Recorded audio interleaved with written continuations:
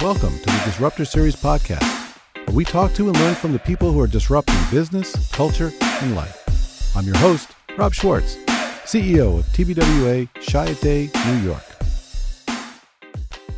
So tell us who you are and what you do. Sure. My name is Brian Thompson, and I'm a car designer.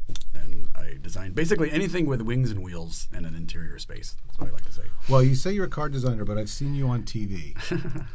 Well, yeah. I was on a fun reality TV show where we got to, they called it a car design show, but it wasn't. We customized a bunch of cars and made things out of them. But yeah, that was fun. And that show was Motor City Masters, yes, right? It was called Motor City Masters. It was on True TV. It was a very nascent stage of that network. So I like to say it was a nationwide TV show that no one watched. Well, I watched a lot of it. I think it was really cool. It was kind of the Project Runway kind of thing, right? That was the model. Yeah. Yeah, it was very much Project Runway in the way that they constructed it. It was one of those things where, like any reality TV show, at first there's a lot of riffraff, and then as you get down to the core talent, it really got fun once you kind of focused on what the work was. Right. I really actually had a great time. I loved it. And you were the runner-up, right? Yes. Let's see. So Camilo Pardo, who did the 4GT, won, and I won second place. So what we did was he got $100-something thousand, and I got a $75,000 Camaro, which the reason I did the show was to create a scholarship for LGBT students. So I created the scholarship.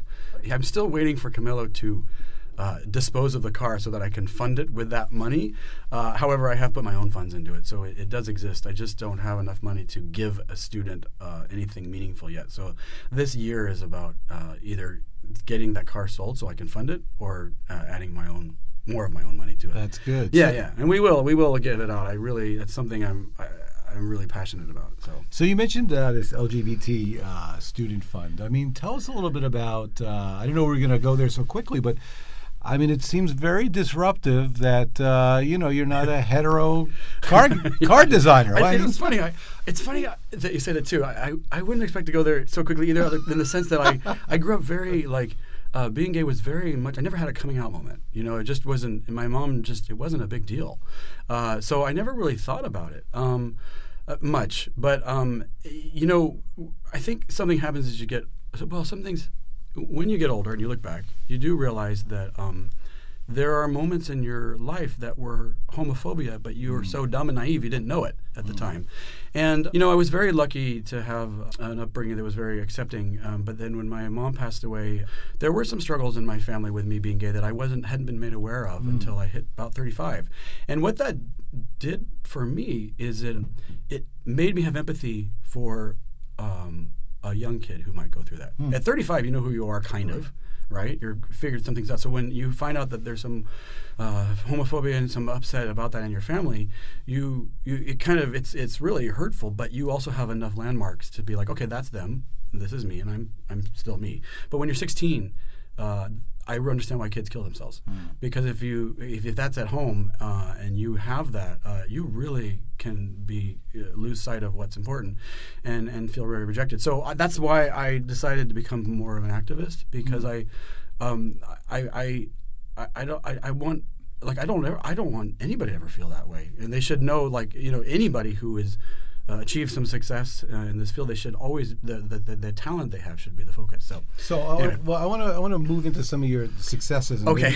No, it's great, and maybe you can tie some of how you grew up to these. So let's start out with one of the first big successes you have now, which is the Airstream Nest. Oh yeah, well, Airstream Nest. I have you, Rob, to thank for this. This is probably why I'm so happy to see you again, because it's been a while, and you brought that to me. I did. You did? Yeah. Did I send you an email? Well, and you called. Yeah, you told me about this project. The story of the Airstream Nest is, so Airstream has been a client of mine for almost, since about 2003, I guess, or 4. Long time. The trailer I always wanted to do for them is basically the Airstream Nest. I've always wanted to evolve Airstream into new materials from the aviation industry, which is their root, and do something new for them. So Airstream has been a client of mine for almost, since about 2003, I guess, or 4. Long time. The trailer I always wanted to do for them is basically the Airstream Nest. I've always wanted to evolve Airstream into new materials from the aviation industry, which is their root, and do something new for them. I've drawn nests since I was a little kid. Anyway, long story short, it wasn't a product that they could really understand.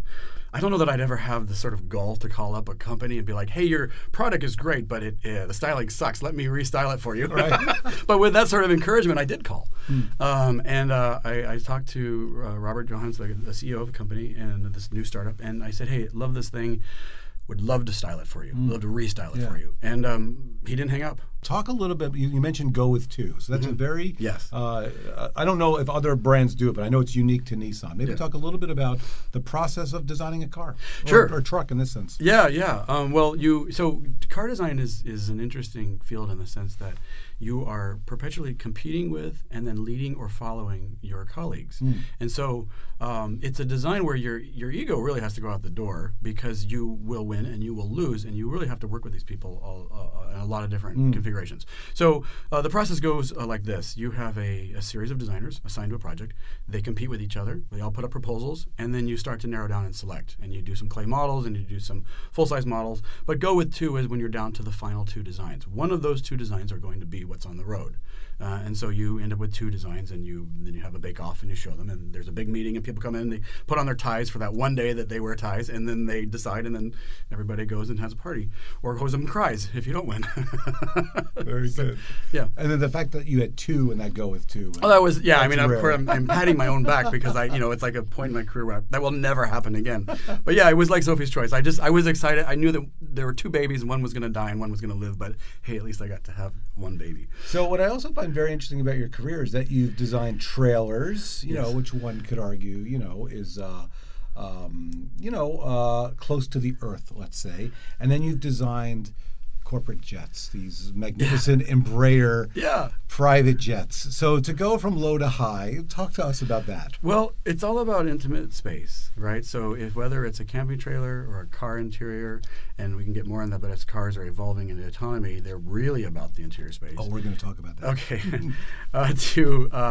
To jets, you're creating a social space. So whether it's on the ground or in the air or on the freeway, it's about creating a space for people to connect and have a conversation or get to know each other better. And so those are the things that I target. I love doing. So you start maybe with people first, because sometimes I look at some of these designs, like back in the day, these kind of cool Harley Earl things, and Bill Mitchell, this kind of GM design revolution of the 50s and 60s. It doesn't seem like the driver was thought of first. It seems like the kind of the sleekness and the image of the car was first. I don't know if that's true or not. No, it's yes and no. I think there are pivot points in design, and I think I believe that the social space of a car can affect people on a very cultural level, more than we realize, because everybody's in these cars. But here's an example: bucket seats. So when the Mustang came out, it's kind of the first production car with bucket seats. Bench seat became totally passé, and nobody has a bench seat. But what was lost was connection. When you're in a car with a bench seat, you can, if you have, let's say you're with your wife or your girlfriend or a significant other, and you have an argument, people can't always say, "I'm sorry," but they can put their arm around each other, and that can be good enough. That repairs that divide. In a bench seat. In a bucket seat, you can't do that. So basically, we can understand society through car seats. Well, I think we can save American marriages if we bring back the bench seat. Absolutely. So, all right, well, let's stay there for a second. So, how now in this autonomous car revolution that's happening now?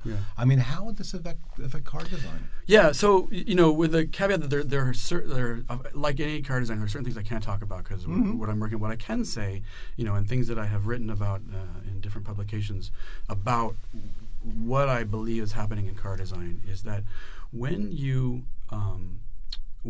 allow the car to drive, you no longer have to face the same direction because you can talk to each other. And it's very natural for people. Obviously, the only place that people don't face each other when they're communicating is in a car where someone's driving, or on a TV soap opera where they're both facing the camera, right? Like, nobody talks to the back of someone's head, right? But we do this in a car, which is very strange, right? If I suddenly turn around and face away from you, that'd be really weird. But we accept that. So in the social space of cars changes when you can face each other, because what I notice is that you stop thinking about driving and you just start connecting in the way you would in any other social space. That's a very exciting thing for a car designer to come upon, because we've been wanting to do that for years, but finally the technology is here that lets us do that. Really? And so what I think you'll see is a real change in the way car interiors are designed. Because there are proportional issues, right? Of course, because you're now facing each other. But there's also a lot of opportunity for what do we do in this space? What can we do? And there's a lot of freedom there. And that gets back to this idea of the bench seat. You put your arm around somebody. There's love there. I don't know how to describe it, but that's what it is. You connect in this way that you couldn't before when you're all facing the same direction. I think it's very fascinating about this is that there used to be when I would hear about because I would always hear after the design was done, then they would share it with the agency, and we had a very close relationship with Nissan Design. It was and then ultimately with Shiro Nakamura, and it was really interesting. And the designers would kind of pitch the cars to us so we could turn that into communications. And what was fascinating is that the references, particularly on interiors, was always, this is like a jet fighter. Yeah. So I'm wondering if we have to reorient, or you guys who design cars are going to reorient and say, this is sort of like a train. Like, I wonder if your reference points. Yeah, I think the reference points changes. I don't know as much. So I think not the word train isn't probably one that is inspirational as much as a hotel room or a loft or a restaurant booth or these places where people connect and talk to each other and connect. A game table. When you're playing chess or you're having a meal, these are reference points that become how do you create a mood in a social space. You're right. I feel like since I've been in car design, for 20 years now, that idea of this jet fighter has been such a sort of it's a beat horse. It's a trope. It's a convention. Right. We're going to get this cockpit and it's going to grab and it's, you're going to have the steering wheel that's very aggressive and very angry. And I hope, because I do car design because I love it and I hope that cars are happy. I hope that this there's a lot more optimism coming in car design, because if you create a happy space, I believe people can be happier. If you create a mean car, well, then people are going to be mean. Like, I've always thought, like, what is the deal with, these minivans that are so angry when they come off the assembly? Like, did somebody kill their puppy or something when they were made? Like, why is a Honda Odyssey so mad, at a Nissan Quest when both of those could be, they're just trying to get groceries faster than each other? Like, I like this idea that cars can become happier. I think the people who design the minivans have parental issues. And maybe that's what's happening. Maybe that's why they're so mad. I don't know. But what I'm saying with this is I hope and I see that cars hopefully are becoming more optimistic. I do believe that's happening. Interesting. So. Well, one other question for you on autonomous. I mean, do we need a steering wheel? Yeah, those. Again, I think that the best way to answer that question is there are two types of driving. There's driving that you do because you want to, and driving that you do that you have to, that's commuting. Now, taking a drive is a very human thing. It's cathartic. We like it. I don't think anybody's coming to take the steering wheel away from people. But if you really think about it, autonomous cars have already been here. There's really no mechanical connection in a modern car between the steering wheel and the car. You really just have the perception of control. You're a director of operations. You're telling the car, I want to stop. I want to turn left. I want to panic stop. And the computer is really doing all of that stuff, right? So we, as a generation who've grown up having a steering wheel in our hands, we don't want to give that up yet. But I do believe that the kids born today, they won't care. They won't think about it. And so I do believe that there'll be driving that you do yourself for a long time to come. But this idea of commuting is a different thing. It's really about going someplace and what can you do when you're commuting that you you couldn't do if you had the wheel in your hand. So I think when people get a hold of a trend, they get very enthusiastic about it all going this one direction. Right. But I don't believe it. I think it'll be both. It really Yeah, I was always wondering why I always loved the feel of the Atari joystick. You know, why couldn't I navigate the car with a joystick? I mean, or with thought. Who knows? With thought. Yeah, I mean, it's really fascinating. I hear this a lot, like I'd never have a self-driving car, but ABS is an autonomous thing. There's no, if you think about what ABS is, it's a computer pausing and pulsating the brakes faster than any human being really could. So you are putting on the brakes. You're really just telling a computer, I have to stop now, and the car's like, okay, let me help you stop right now by doing this with the brakes, and you haven't really done anything. So it's already there, and it's been there. And by the way, I think the way you phrase that, let me help you, the car saying, let me help you, the way Kit, helped all those years ago in that show. But I do think that leads to to me, I would connect that to your optimism. Yeah. I look like inspiration points for me are like Herbie the Love Bug. Like that's a car that it's like a friend, right? But it's a little mischievous, right? It's not always gonna, it's like maybe there's some fun there, right? And it should be fun. The Beetle is not an angry car ever. It never has been. And so I love Herbie the Love Bug. That's a real inspiration vehicle for me. And I don't really mean the Volkswagen Beetle. I mean that particular one that's alive. Old number 53. 53, right? Yeah, exactly. All right, so just maybe one more car question, and then I want to move to some other pieces for you here. On this Motor City Masters show, I thought was interesting is that Chevrolet was the sponsor. So when you did the process of the show and stuff, did it feel weird to design for Chevy? Was it obvious what their design cues were? That's a great question. Like, kind of what was the relationship of the brand to what you were actually making? Sure. Well, that's a great question. So, I think you have to remember. So, when I did that show, which was now a couple of years ago, I had been out of Nissan for about 6-7 years anyway. So, at that time, I've done different work for different clients, and therein lies sort of the interesting part of design. And when you work for one brand for a long time, you learn a way of doing things, right? And I've had to learn after leaving that you really need to understand each client and what they want and how to either design in the parameters or evolve it. You need to know the rules in order to break them, right? So you need to know their brand in order to take it in a new direction. We call that Picasso theory. Exactly. Picasso mastered everything, so he could break it. So you could break it. Yeah. And so working with a brand like Chevrolet, which I never worked with an American car company before in my career. It was fascinating to try to take, and I have to remember, we weren't designing from scratch cars anyway. We were just modifying cars. Right. So how do you take Suburban and make it into, something that it's never been before? That was sort of the language that we played with. So I thought it was really fun because we got to get into sort of like let's put it this way. It's really easy for a designer to sort of grab onto that word trope that uses a great word. You grab onto these things and then you just do these things and a lot of designers would sort of be maybe not like the idea of going down market and getting dirty with some of the trends of pimp my ride type aesthetic, right?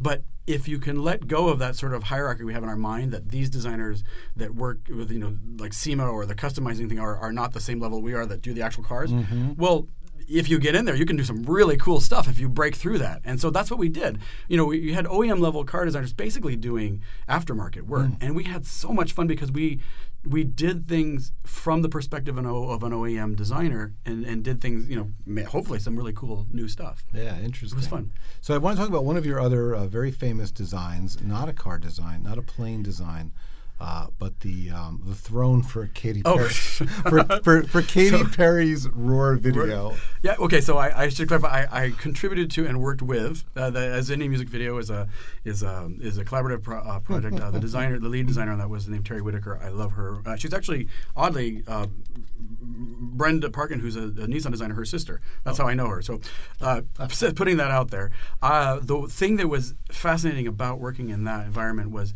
whereas cars take a very long time to develop, this throne, you have minutes and hours, and then it's filmed, and then it comes out next week. And the pace of that is so different, where, if you're going to sit there and draw something, it's irrelevant by the time you're done with the sketch because you've already moved on.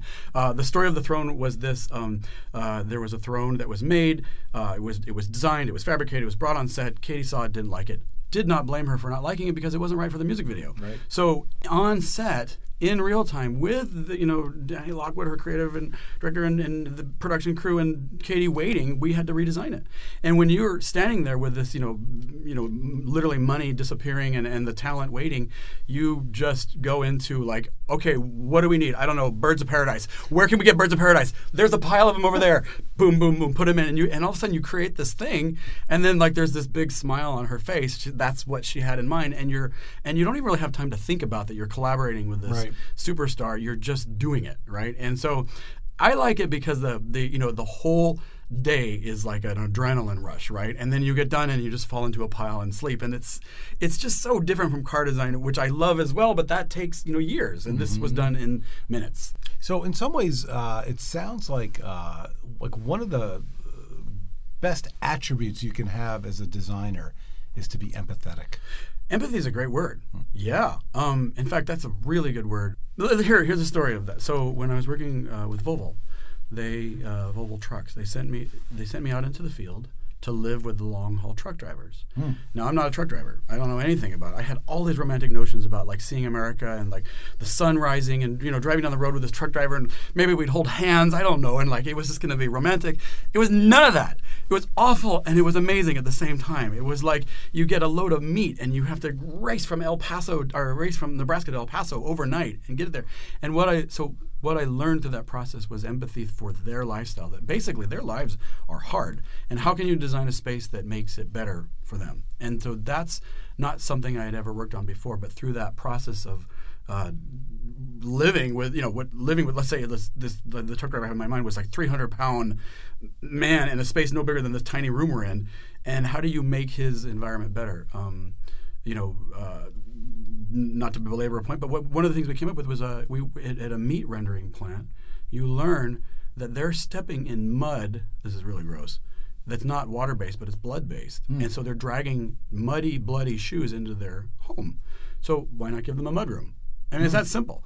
So what we did is we created a mudroom for them to put their shoes in. I mean, it seems so basic, but if you tell that to somebody in marketing or engineering, they'll be like, I don't want to pay for that. You have to show them why the drivers need this, because they don't know what to do with their shoes, and they're hanging them on the rearview mirrors when they're driving down the road, and so your Volvo truck has its shoes on it. So it's like, this is the kind of way you can get things into production, is by empathy. Interesting. Now, so you've worked with Carlos Ghosn, major CEO of Nissan, Renault, now Mitsubishi. If you were Carlos Ghosn, if you were running a car company today, I mean, what would keep you up at night? The changing business model. I think that the entire industry is on a paradigm shift. I think we are moving away from. I think that technology is allowing everyday people to do things they never could before, which means that the business model of making a little bit of money on a lot of cars is really changing. You have things like Uber with service models that are maybe negating the need to have a car. That's really going to change. Why would you buy a minivan? Okay, we're really beating on minivans today, which is so sad because I kind of love them. One of my favorite projects I worked on was, I loved working on Quest. That was one of my favorite projects. But let's just use minivans today. Why would you buy a minivan if you really only need it 2 days a week and the rest of the time you want a sports car? Well, the service industry is really changing all of that. Also,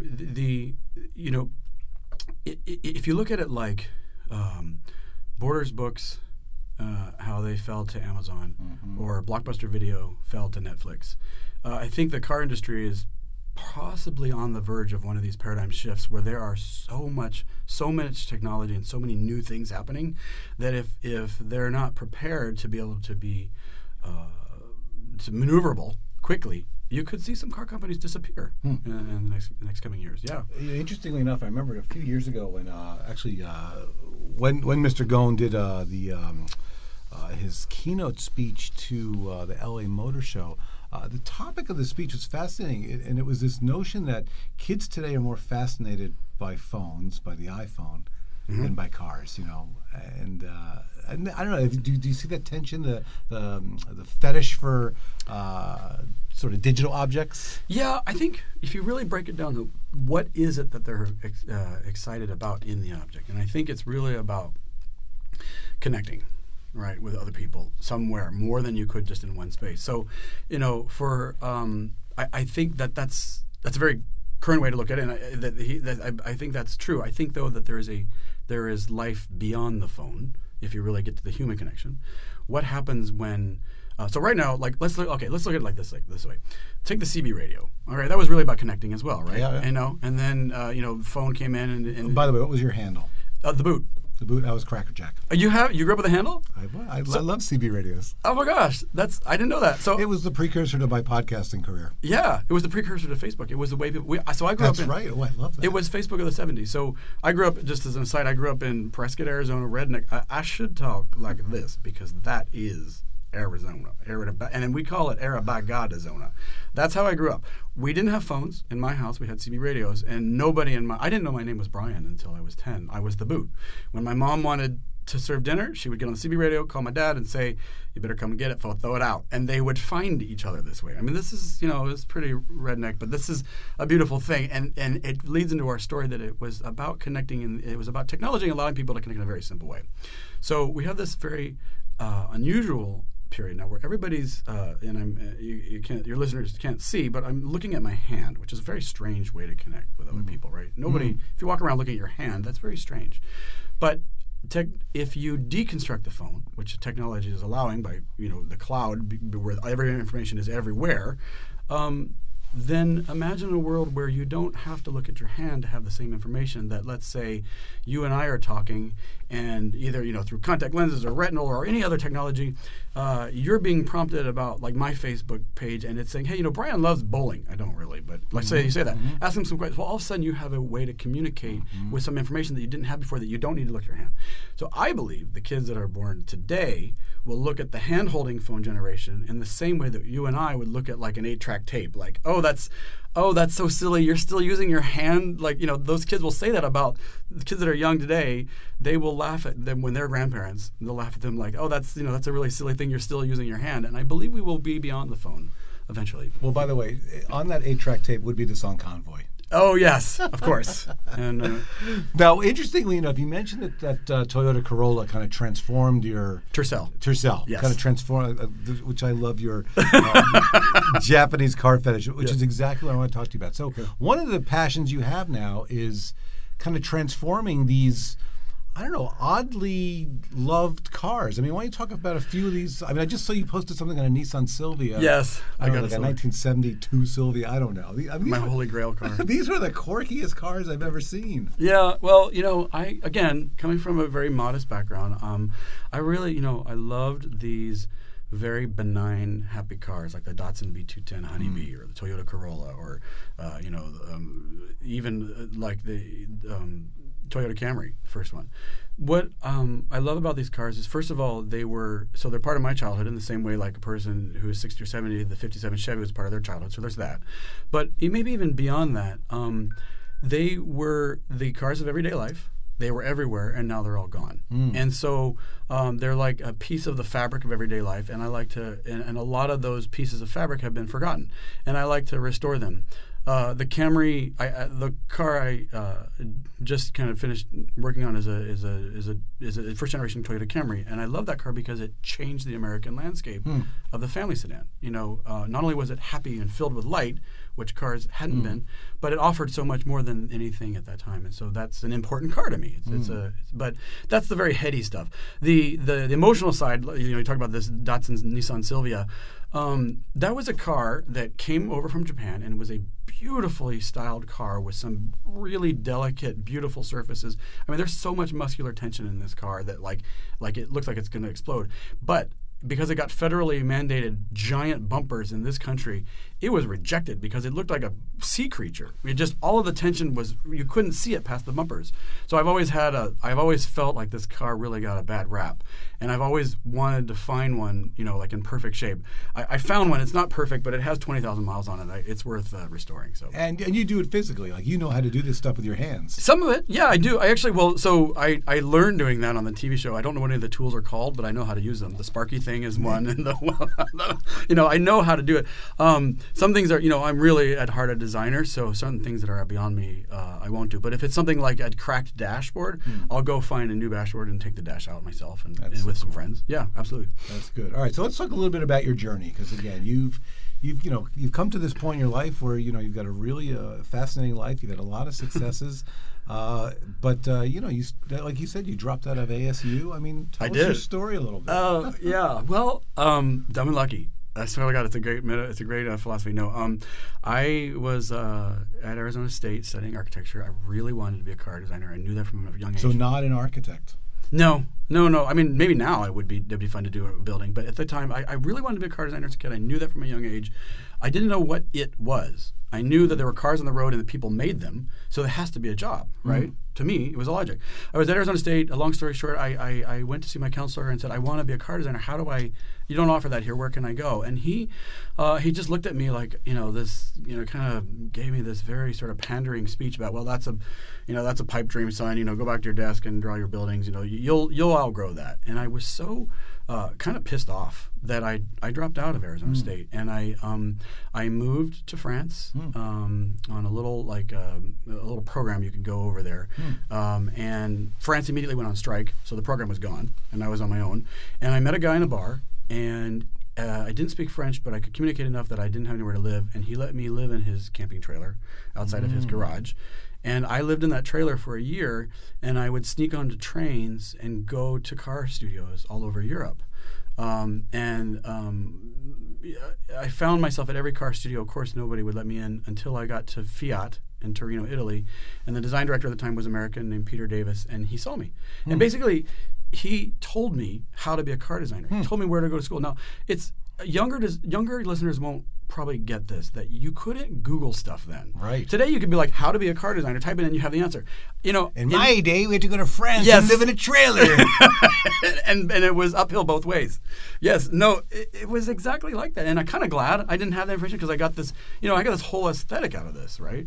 And anyway, long story short, I just did what he said. I went to the school that he recommended, and I was. Which school? So I started at our art center in Geneva, which was the Switzerland campus. But again, crazy route. It closed my first week, so I didn't have school. So I went to CCS in Detroit, and I did 4 years at college in Detroit, and straight to Nissan after that. Wow. Yeah. And then before that, what was the first thing you ever designed?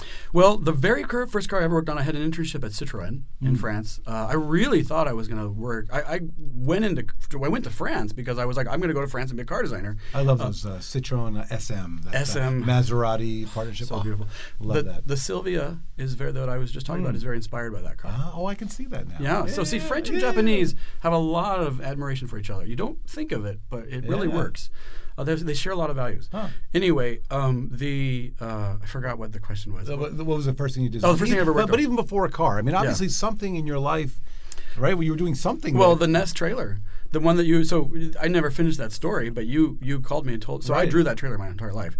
After I designed it for, I'll just tell the story. Finish the story. Yeah, go for it. After I designed it for the Nest, the company, it had some work with startups, and I know they don't always succeed. Right. But if you create something, you have something.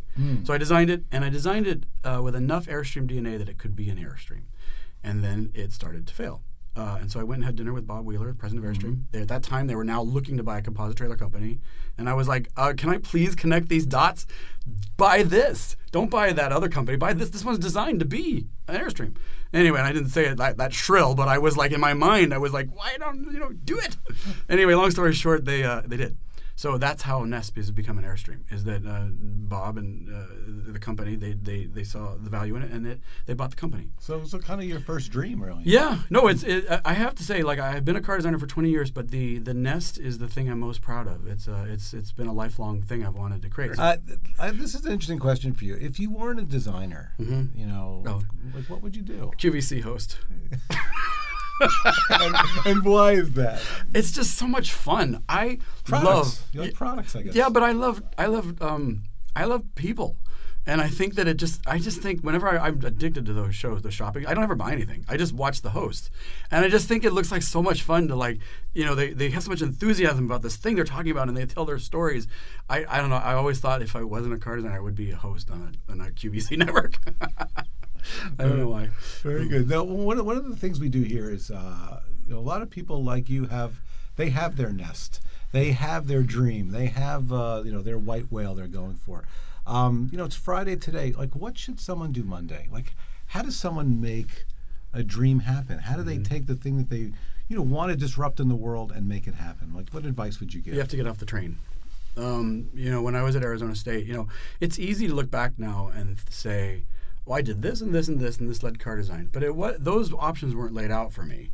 It was really about, I was very frustrated at Arizona State because I really wanted this thing that I couldn't have. And everything around me was telling me, you can't have this. I mean, and what you have to do is get off the train. You have to say, okay, I see where this is going. I'm going to be an architect if I go this route. I don't want that. Mm-hmm. And if I don't stop, it's only going to get more complex. I'm going to get married and have a debt and a mortgage. I don't want any of that stuff. So you have to get off the train. I think if you want to do something, we are our own worst enemies when we give our own limits to ourselves. You think about that. Like, I hear all the time from students, I want to be a car designer, but those schools are so expensive. I can't, I can't afford it. I couldn't afford it. I couldn't. I racked up a massive debt when I was at that school. But you know what? When I left Nissan, it all worked out. It just happened to be when I left Nissan was when they were offering the severance packages. So I got my school paid for.